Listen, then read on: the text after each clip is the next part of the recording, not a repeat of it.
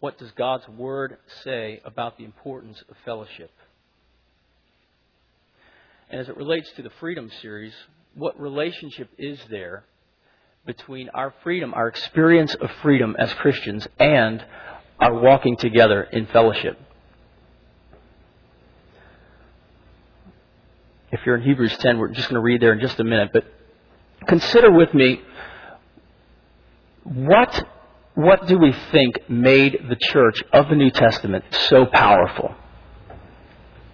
Without question, it was an extremely powerful church. They were turning the world upside down, the Scripture says. All sorts of conversions were taking place in the life of the church. There would be many answers to the question of what made the church so powerful. It could be the Holy Spirit descending upon them as a ragtag group of people waited, 120 of them in the upper room.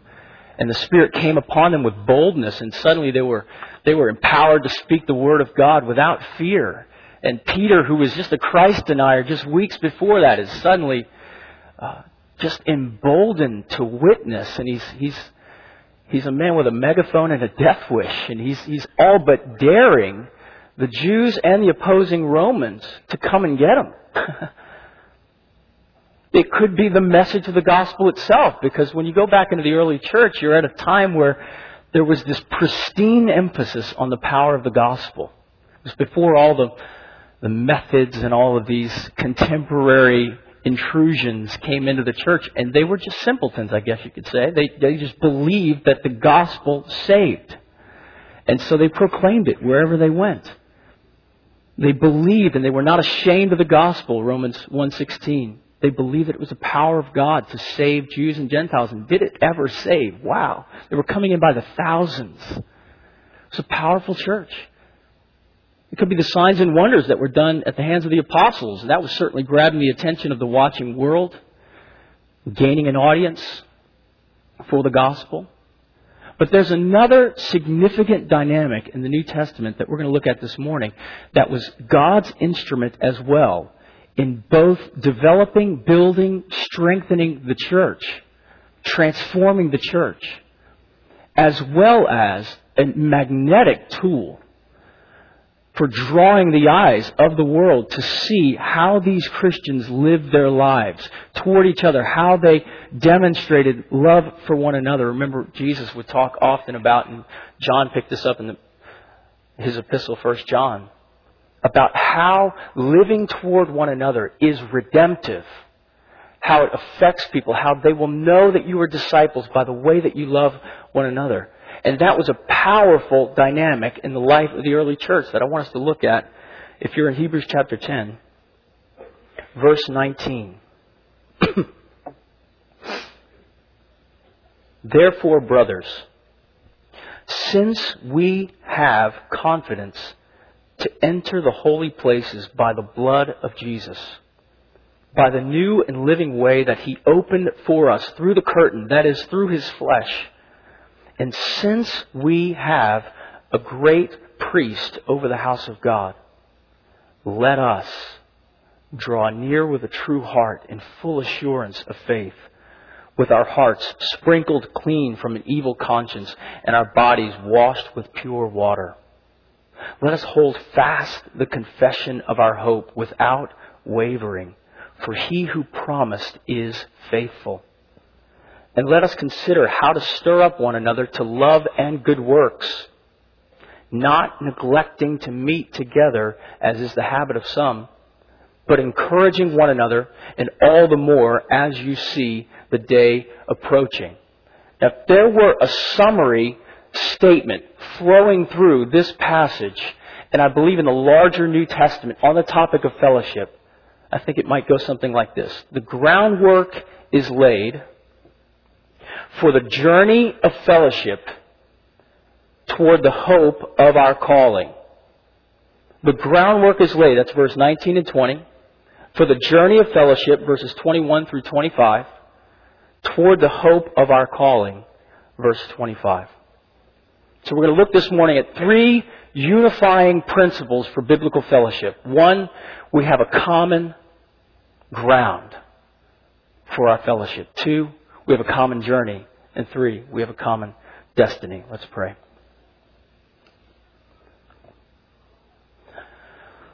Lord, we ask for your help this morning to gain insight into your word, into the truth that you give to the church of all time. Lord, may we submit ourselves to its instruction. May we bring our lives into line with your prescription for our lives as it regards fellowship.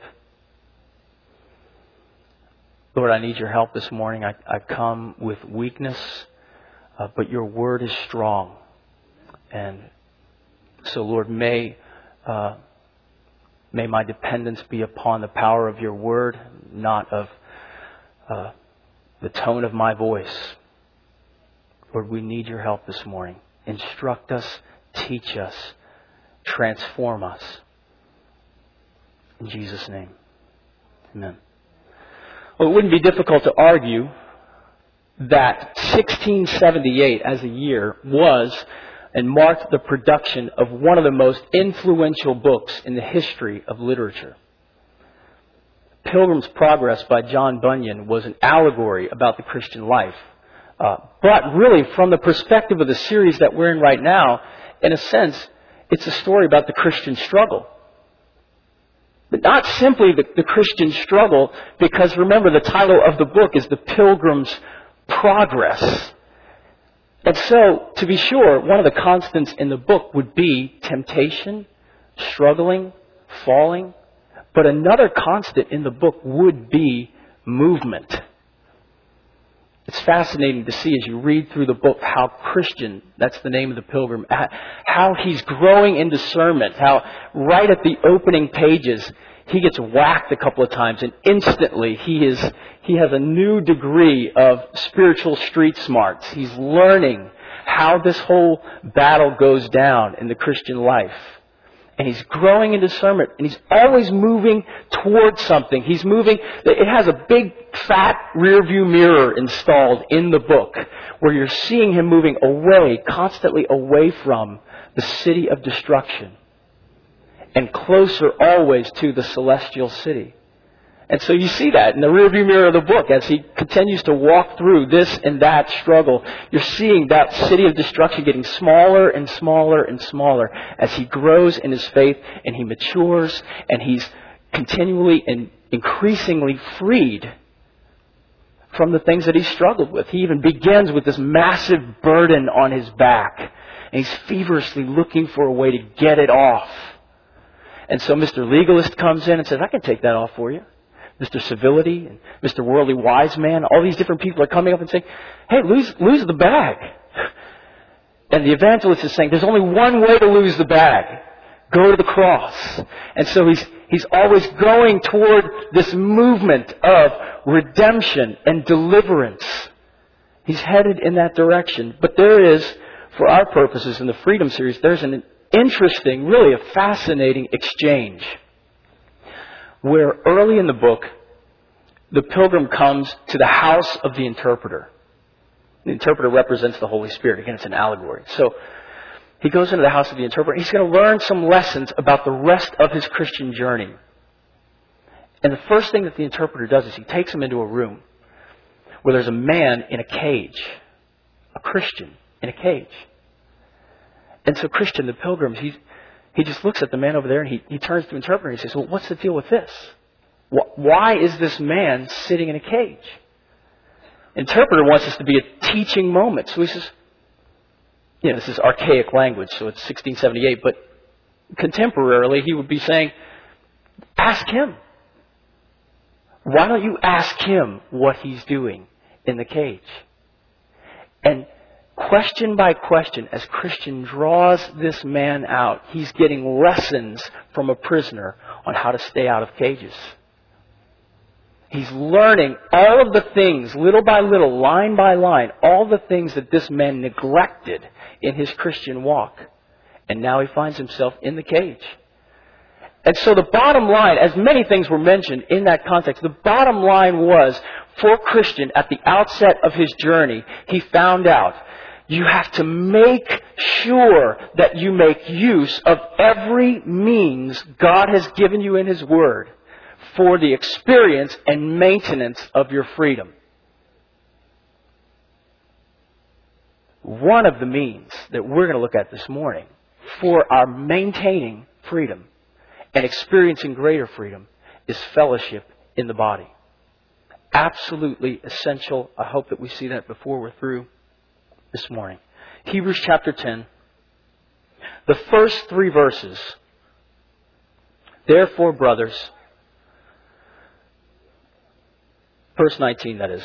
Therefore, brothers, since we have confidence to enter the holy places by the blood of Jesus, by the new and living way that He has opened for us through the curtain, that is, through His flesh, and since we have a great priest over the house of God. Now, these first verses of our text this morning establish 3 essential truths that form the ground of our fellowship.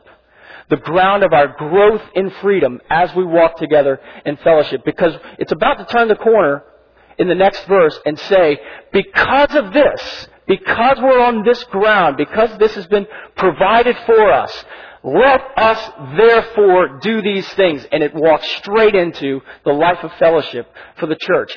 But these 3 grounds are access to God, atoning forgiveness through the blood of Jesus Christ, and a perfect high priest who intercedes for us. Now, isn't it interesting? You know, when you think about relationships, associations, fellowships, interest groups, how they come together, there are all sorts. I'm sure if we did a Google search on interest groups, you'd get hundreds of pages of quirky little groups of people who find one strand of interest that they put all the desire of their lives into that. You know, you have somebody bumps into another bereaved gerbil owner, and they start an association, you know, friends of bereaved gerbil owners. And next thing you know, a couple months later, you know, FobGo.com, come see us. And there's just this band of people who have found each other who grieve over their lost gerbils. There are all kinds of things like that. I mean, if you listen to NPR, one of the sort of attractive features of NPR news is how they find these little quirky stories sometimes. I remember hearing one where this guy was a French student. He was from, you know, the Bronx or something, but he's a French student, and he wants to start a punk rock band with other French students to sing in French.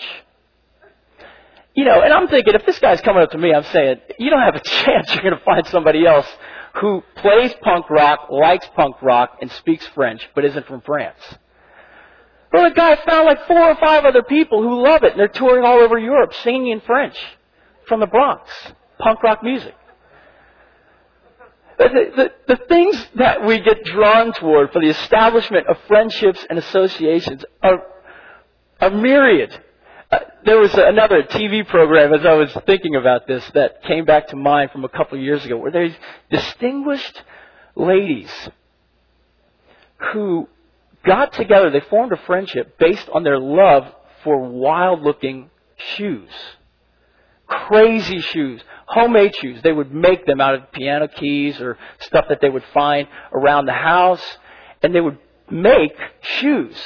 And they would get together and fly out to, you know, the unsuspecting mall dwellers in Boston. And they'd all meet up out there and just go walking through the malls, drawing attention to themselves, laughing like crazy. And they would preset these times throughout the year that they would get together and do this. Now, when you watch the closeness of their interaction in the program, you would almost be led to conclude that they were, you know, wives of war veterans, or maybe they grew up in the same neighborhood since they were little bitty kids. But the shoe thing, that's what unites you? You make homemade shoes? What unites us in this passage is the most profound ground for unity and fellowship imaginable. Even in this room, we have all types of people. All sorts of diverse personalities, experiences, hobbies, interests. Just wrote some of these down. Executives, salespeople. We've got mechanics, homemakers, book types, Travel types, culture types, cheap types. You know who you are. I even heard a few weeks ago that we have a closet Harley girl here. You would never know if I said her name, but she rides. Yeah. She is, I can see some of the people in her covenant group know who that is. Early birds, night owls, right? Laid back types. Obsessive, compulsive types. What unites all of these different types and strands of people who come from different backgrounds, different life stories? What draws us together? Turn to Ephesians chapter 2.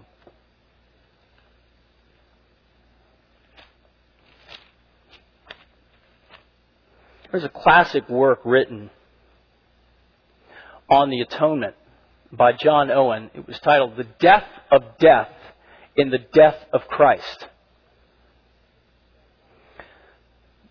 I think the reason why it's such a classic work is it is so fundamentally biblical in its argument about God's triumph over evil and over the tyranny of death.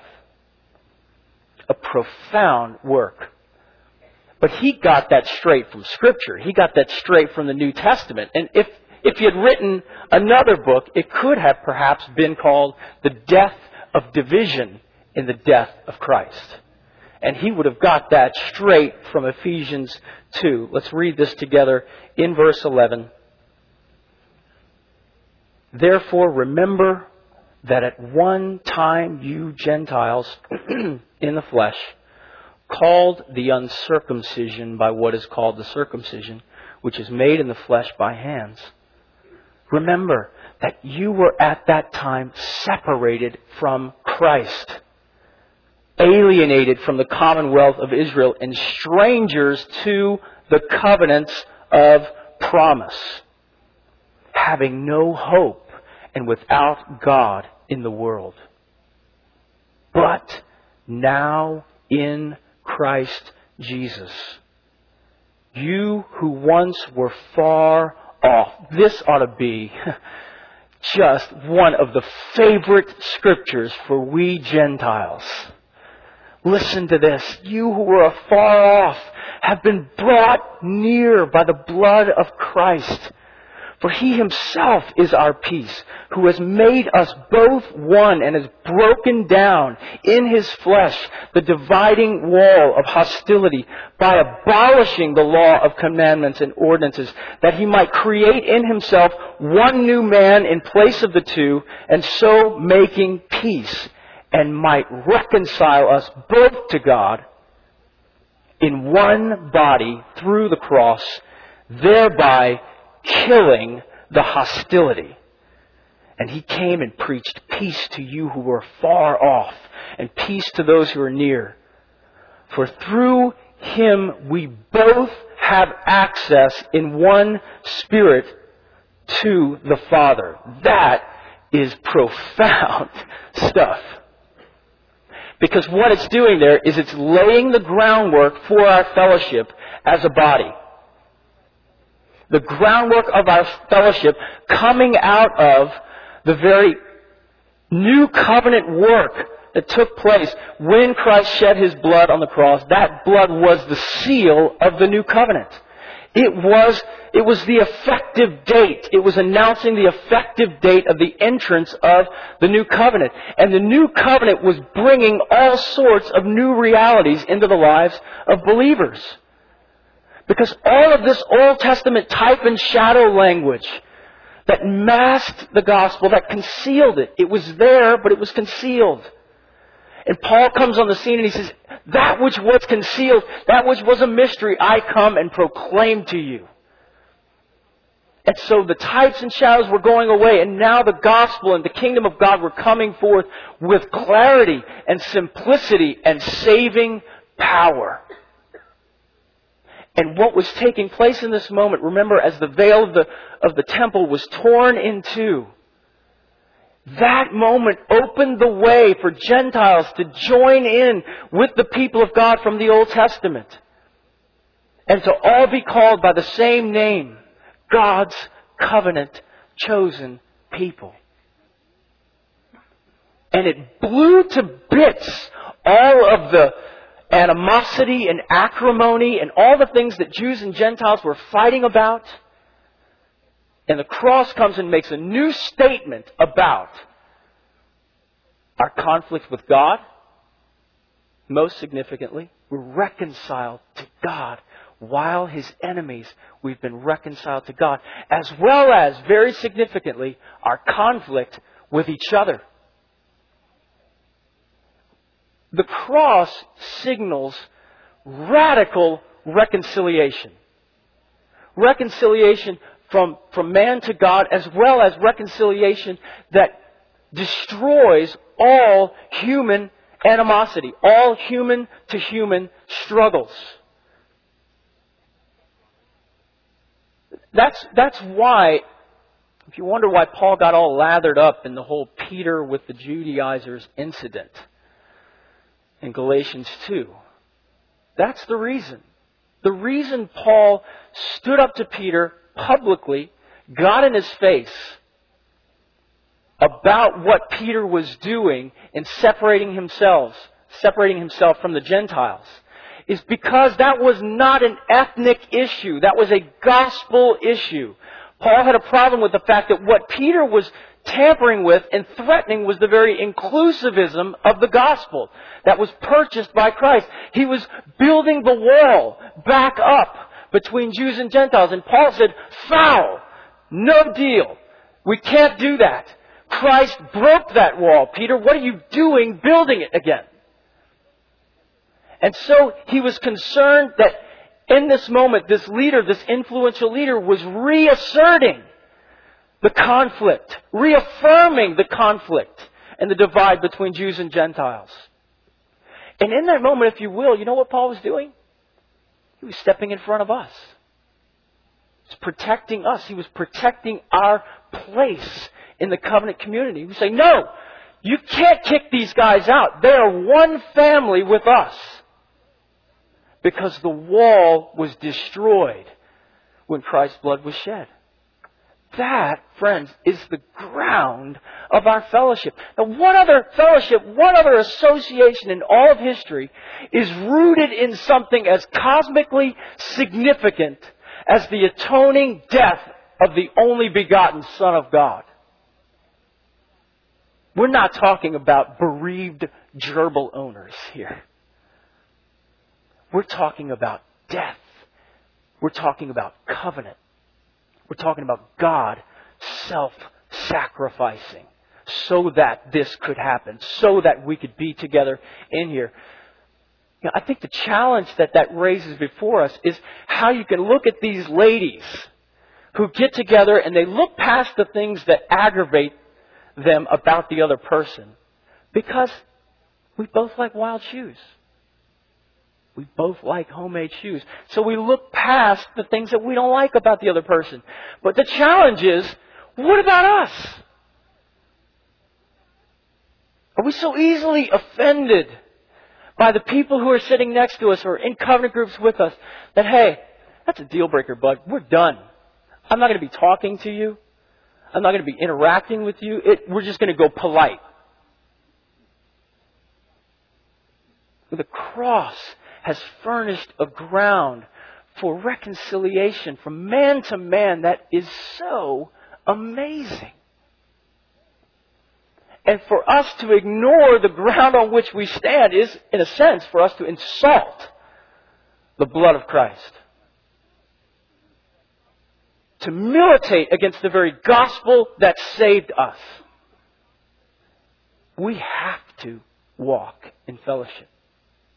We are not only enabled and empowered, we are commanded. The very cross commands us to get past our differences, to get over our offenses, and to walk together in unity. Galatians 3:26 through 29. For in Christ Jesus you are all sons of God through faith. See, this is the kind of message that was getting Paul in trouble with the Judaizers.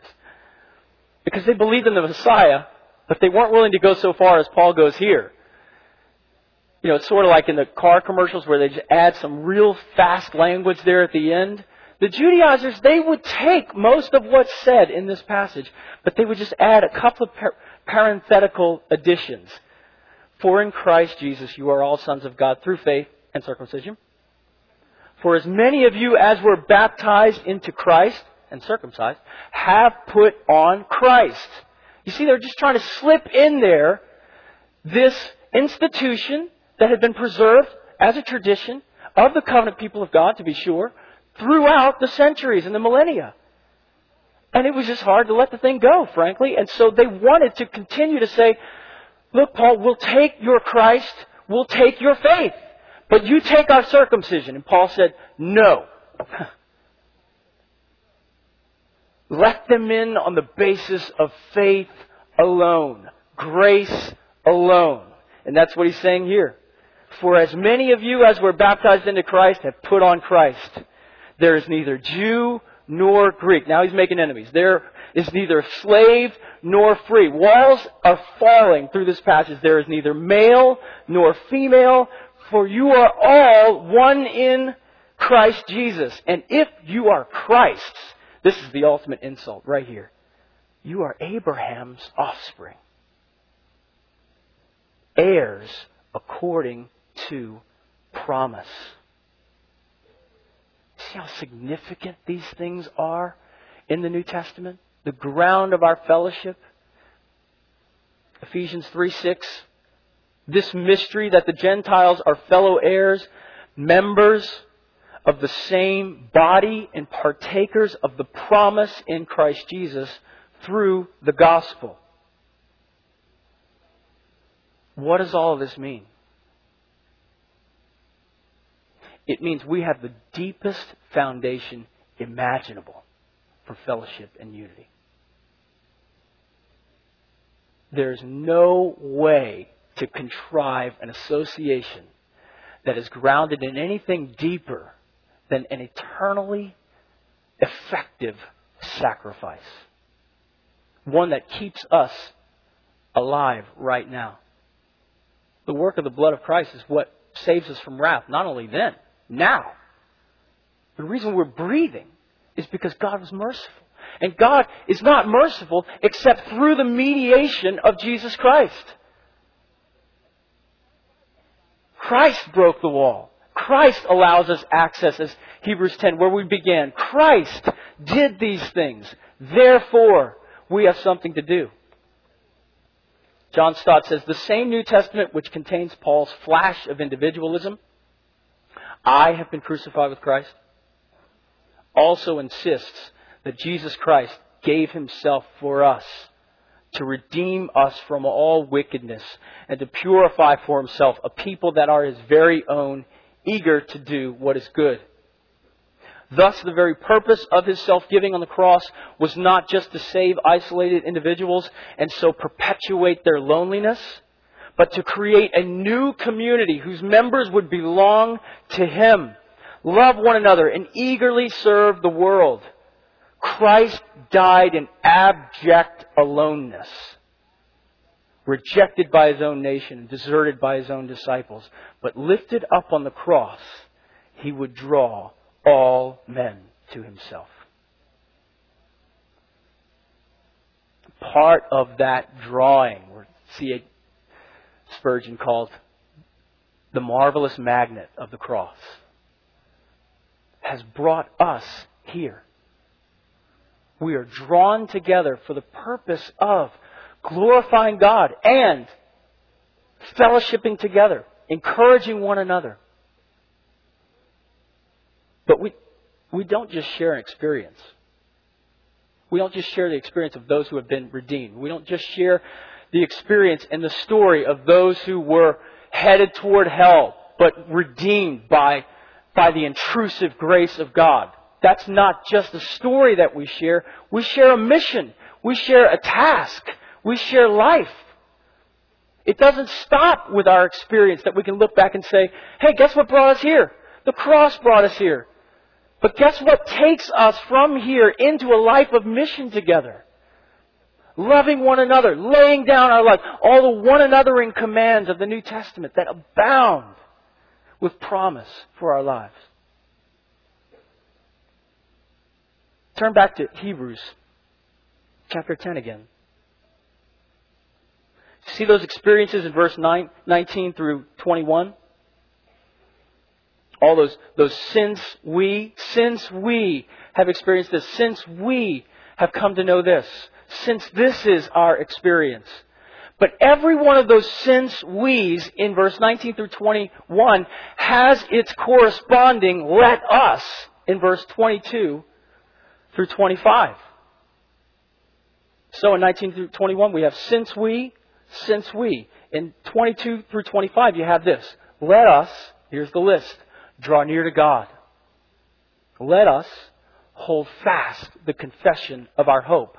Let us stir one another up to love and good works. Let us not neglect to meet together. Let us encourage one another as we see the day drawing near. In fact, they have more than their corresponding counterpart. They have two. For every since we, you have two let us's. Look at this quote from Richard Lamb. We want to participate in the quest for the ultimate in the context of the intimate. I love that. We want to know deeply and to be deeply known. If what you want is friendship, deep, satisfying, purposeful, long-lasting friendship, I believe the only way to find it is to pursue God. If what you want is God, I believe that desire will bring you into contact and deeper relationship with a community of friends shaped by the same pursuit. You see, from this, God's call to us is not simply to come to Himself, to come to Him. It's a call to come to church. It's a call to come to each other. And really, they're the same call. In the Old Testament, as soon as God said, gather the people together unto me. Psalm, I think it's 50 or 51. Yeah, it's 50, I believe. Gather the people together to me. Those who have made covenant with me by sacrifice. In that moment, what He's saying is not just come to me to worship me. He's saying, come to me and be together as the community of faith. Be together as the covenant people of God. That's why the accent is, those who have made covenant with me. Get those people together. So the call that God issues to His people is not simply come and meet with me. It's come and meet with them. The other people who are in your family. The other people who share your experience. The other people who stand on the same ground of the redemptive work of God. This carries over into the New Testament from the Old Testament, where Jesus promises. He says, where my people gather in my name, I will be there in the midst of them. It's a promise that every time we gather together, Jesus says He'll be here as we come together. So we don't sit on our couch, watch a sermon, read something online, and have church. No, we come together. We gather. We meet with each other. We fellowship with each other. We worship God. And it's all one huge testimony to the redemptive work of God. The pursuit of God can never be divorced from fellowship with God's people. And one of the points that God acts, just because the sake of time, is how countercultural that is right now. There are conversations going on, if you will. Conversation is the term. Conversations and movements happening within the church that are rendering local church life as it's been known for 2,000 years. Really saying, that's the old way of doing church. And essentially getting in a place where they are threatening the thing that has sustained the church over the course of New Testament and church history. dangerous stuff. So we have to fight right now, the fight of faith, to insist on the corporate necessity of the Christian life. Richard Lamb goes on to say, in fact, even cursory glances through the Gospels confirm that the work Jesus did in the lives of His disciples occurred because the disciples were in relationship not simply with Him, but with one another. That manner of growth in spiritual depth in the context of community is not accidental. It is part of how we're built. We were created to seek God, and we were created to find Him with others. Not only does this reflect the strategy of Jesus, just as crucially, it reflects the design of God. Look later in Hebrews 10, verse 32.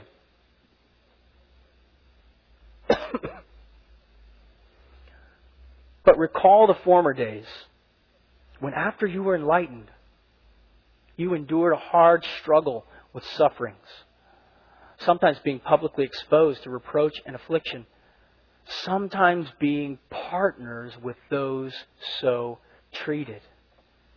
For you had compassion on those in prison, and you joyfully accepted the plundering of your property, since you knew that you yourselves had a better possession and an abiding one. Therefore, do not throw away your confidence, which has a great reward. For you have need of endurance, so that when you have done the will of God, you may receive what is promised. For yet a little while, and the coming one will come, and will not delay. But my righteous one shall live by faith, and if he shrinks back, my soul has no pleasure in him. Verse 39. Listen to this apostolic conclusion, the resolve. But we are not of those who shrink back and are destroyed, but of those who have faith and preserve their souls. Do you hear the partnership? Do you hear the solidarity of this passage? Do you hear the we's that abound throughout the togetherness of this passage? As these early Christians walked together and strengthened one another and held on and coached each other forward. That's not unique to Hebrews. That's New Testament church.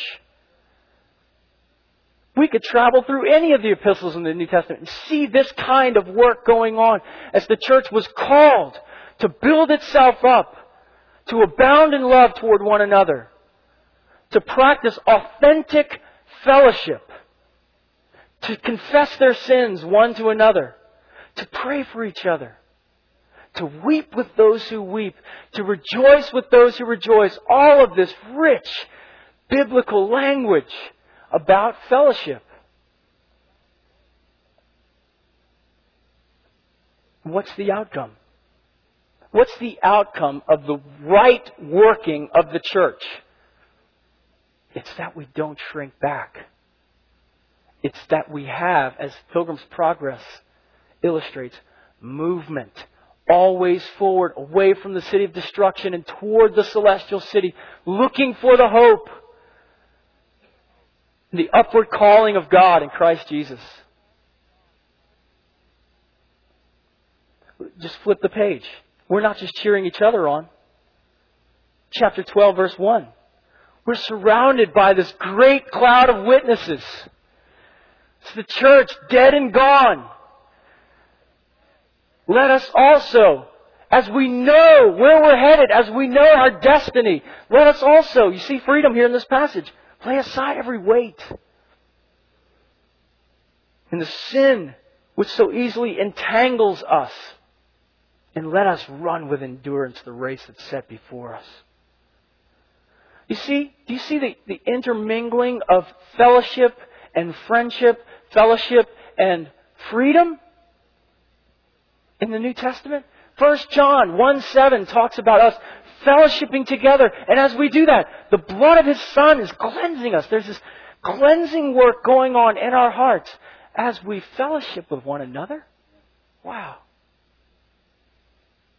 Hebrews 10, Hebrews 12, 1 Peter 2, Titus 2, Romans 8. Tons of Scripture jumps in and says, do this for the benefit of your life, for your growth in Christ, for your growth toward greater and greater freedom in your struggle against sin. You know, one of the other things that is so wonderful about the New Testament way that they did the life of the church was the component of suffering. Even you have that here. Where what draws these people together, it says in chapter 10, verse 34, 33, being publicly exposed to reproach and affliction, sometimes being partners with those so treated. This was a band of people that were hanging together in the midst of a world that was antagonistic to the movement of the kingdom of God. And they all knew it.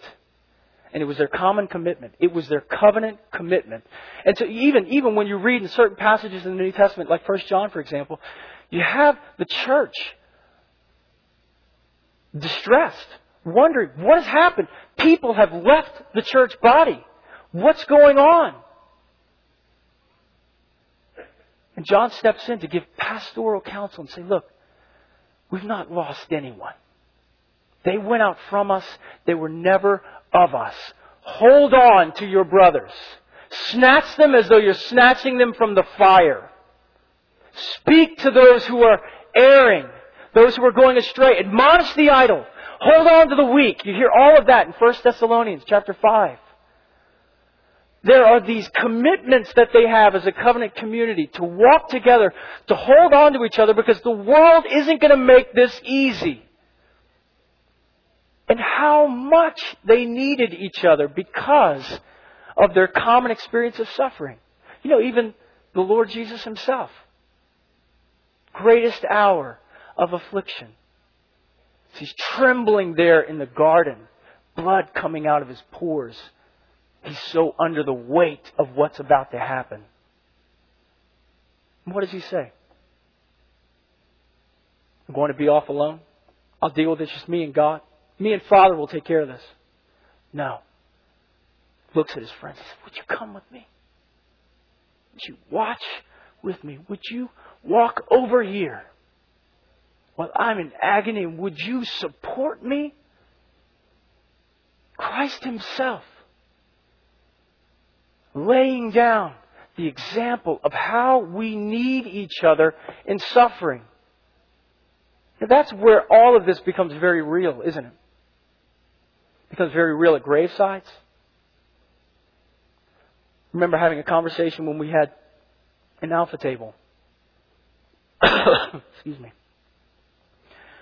And there was a couple sitting there. In fact, they're here.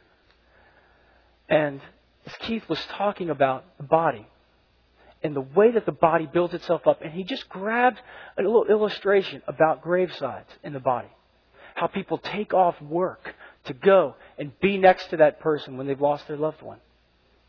And this person, I just watched her.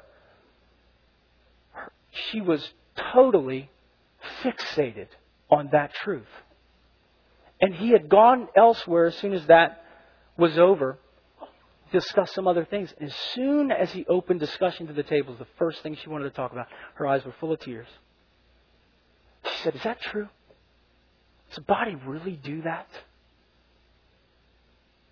I said, does fellowship go that deep to where people would pour out their affection, would lay down their lives, would prepare meals, get together and say, hey, somebody's suffering over there. Let's make sure we're covering them. Does that really happen? Absolutely captivated her. It's amazing. But what we need for that to be real is real relationships, don't we? I mean, aren't there a few people, when you're suffering, when you're by the graveside of your own loved one, aren't there a few people that you look for them in particular? Now, I remember right after my dad died, and those of you who may know the story, when I was 12 years old, my dad was preaching. In the middle of his sermon, he fell down and died. The church just immediately started to jump. A lady jumped from over, a great friend of our family, jumped over the pew to shield my eyes. Then, you have hundreds of people at the funeral. They're all just streaming through. That's probably where my bald spot began. Just so many people coming by and rubbing the back of my head. But you know what? Really? Of all those things, I only remember a few comments. There were the people who just said, hey boy, it's going to be all right. I'm sorry about your dad. But then there were the other ones who didn't have to say a word. They just came.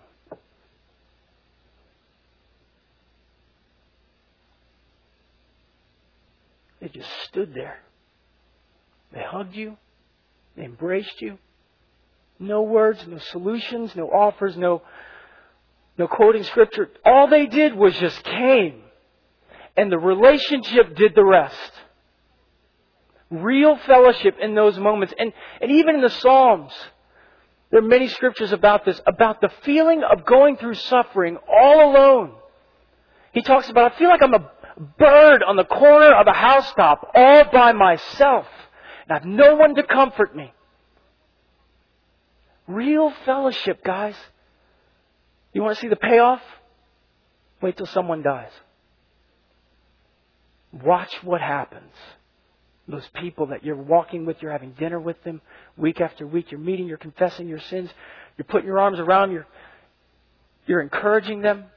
Watch what happens when one of you loses a loved one. Amazing. Biblical type of stuff starts happening.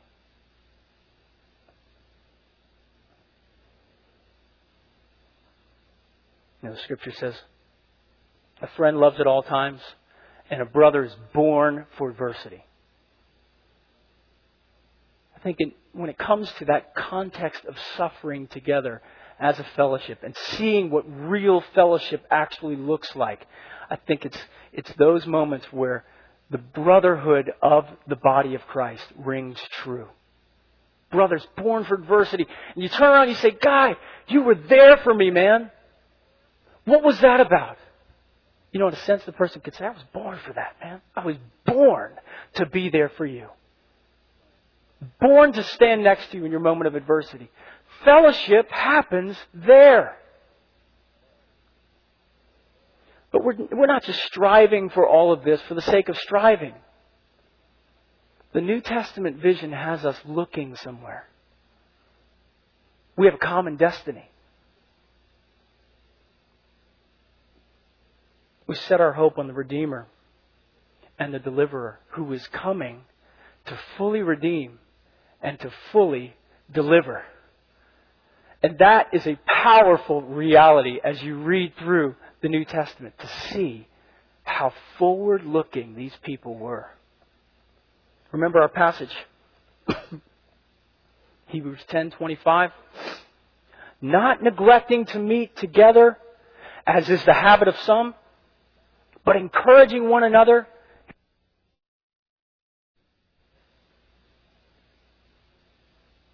Pilgrim's Progress, looking toward the celestial city as you read the way this man processes life.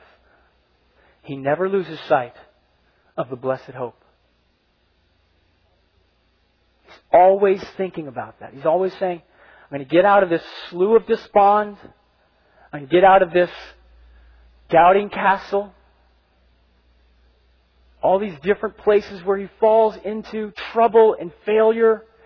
And he's constantly reminding himself the celestial city is that way.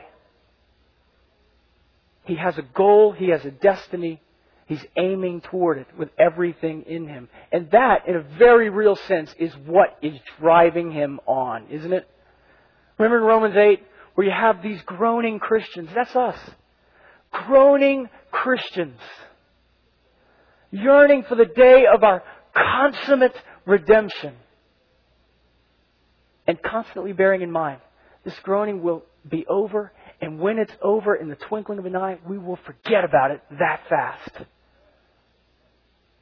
Constantly thinking and rehearsing these truths. That's where Paul, this message was almost going to be just a walk through 1 Thessalonians in looking at fellowship and freedom and the blessed hope. 1 Thessalonians, where there's this suffering church, and Paul rushes to the side of a church rattled by persecution. The persecution of Thessalonica was such that they not only came chasing after Paul when he was there and ran him out of town, but when he went 50 miles up the road on foot, they came and chased him there. Deep persecution was going on in Thessalonica. In this brand new church, Paul's baby, he had just established this church. And he wanted to know, have those persecutions torn your faith to shreds? And he said, I'm dying to get there, but he couldn't get there. Satan had hindered him. And so he sent Timothy, his number one man. He sends him and he says, establish that church. Make sure their faith is holding. Establish the church apparently meant to remind them of God's work in them.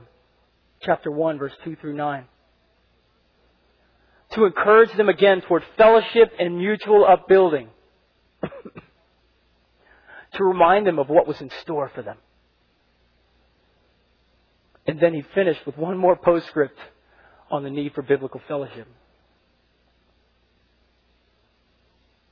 See, though there are these struggles that the church goes through,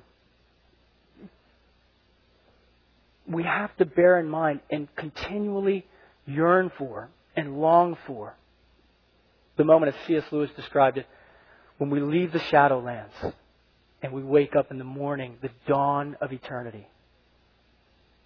Or to put it the way the Hebrews writer said, where we finally reach that city whose builder and maker is God.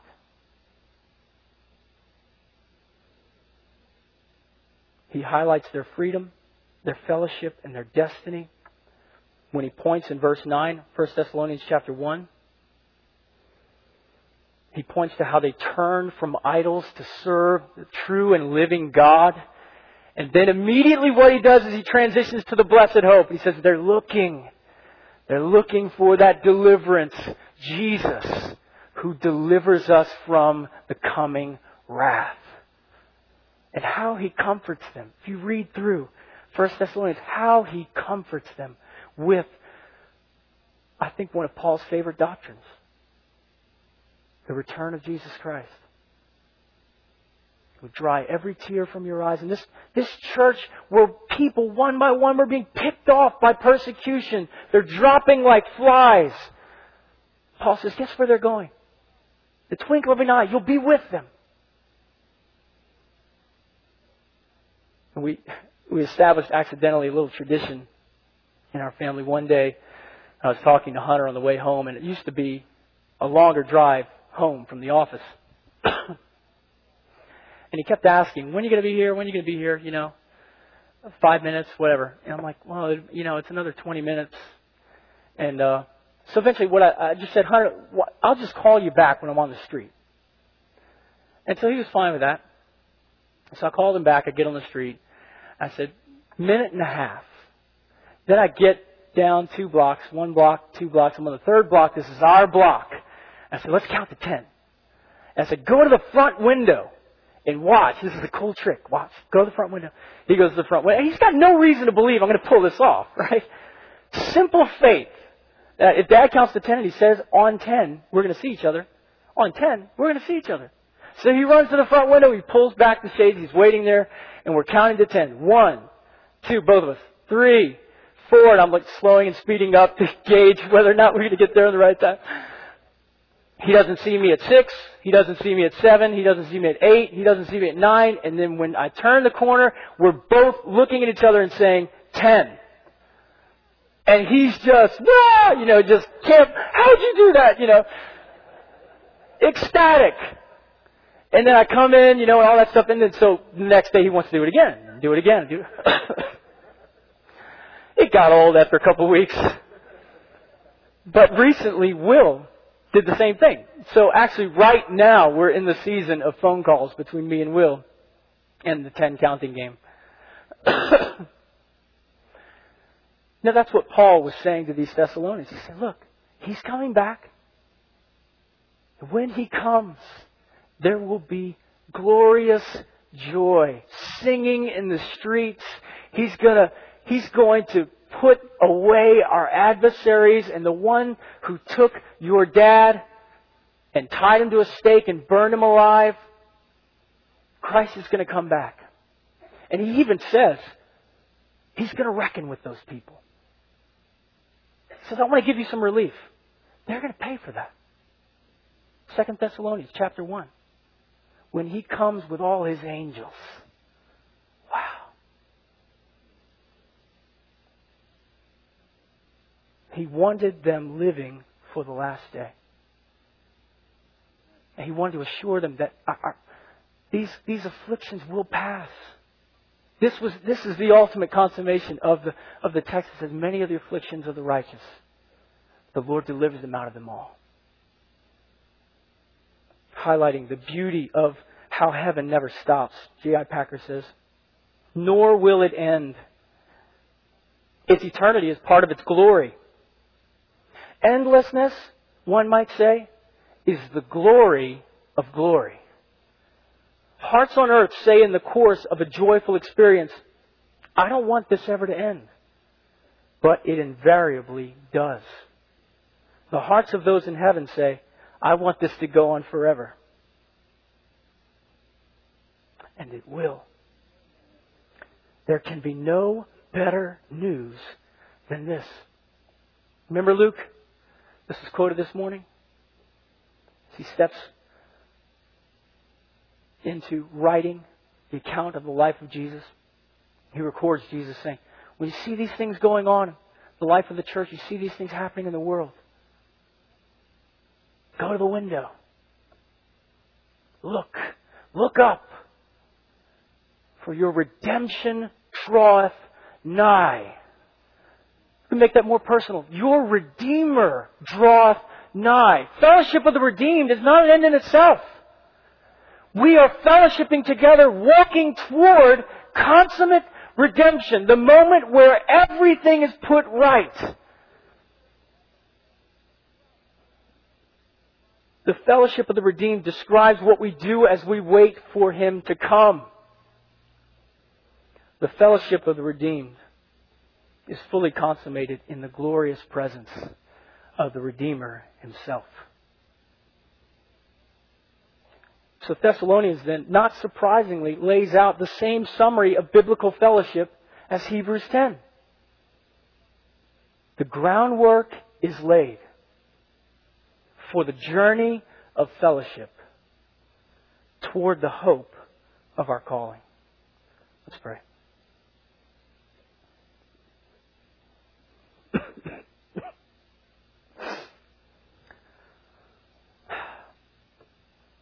Lord,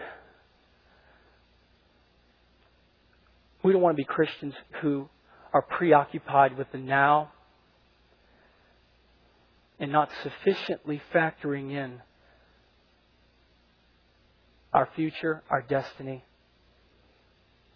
Not sufficiently paying attention to the way that you link our growth and you link our freedom to our fellowship together. Lord, I pray that the effect of this message, as your Word climbs into our hearts through this week, that the effect would be very practical. People picking up phones, people showing up at covenant group meetings, people divesting themselves of their pride, people confessing their sins, doing what you said to do while we wait for what you say is going to happen. Lord, help us not to play games.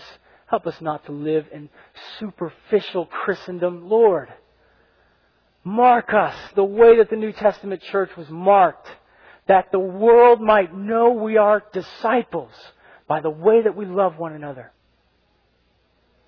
So that they could see our lives, how we live toward each other, the support that we offer, the encouragement, the rebuke, the exhortations. That they would see and wonder in amazement. That it wouldn't look like what they have at the Lions Club or what they have at the association at the firm. Lord, it would look unique because it has your fingerprint on it. You've called us to these things. God, cause us to walk in them for your glory, for our growth, Lord, may we not divorce our struggle with the straps of sin and bondage. May we not divorce what would happen if we connected to others in the ways that you tell us to. Show us the prospect of eternity that we'll share together. Help us to get over our petty offenses.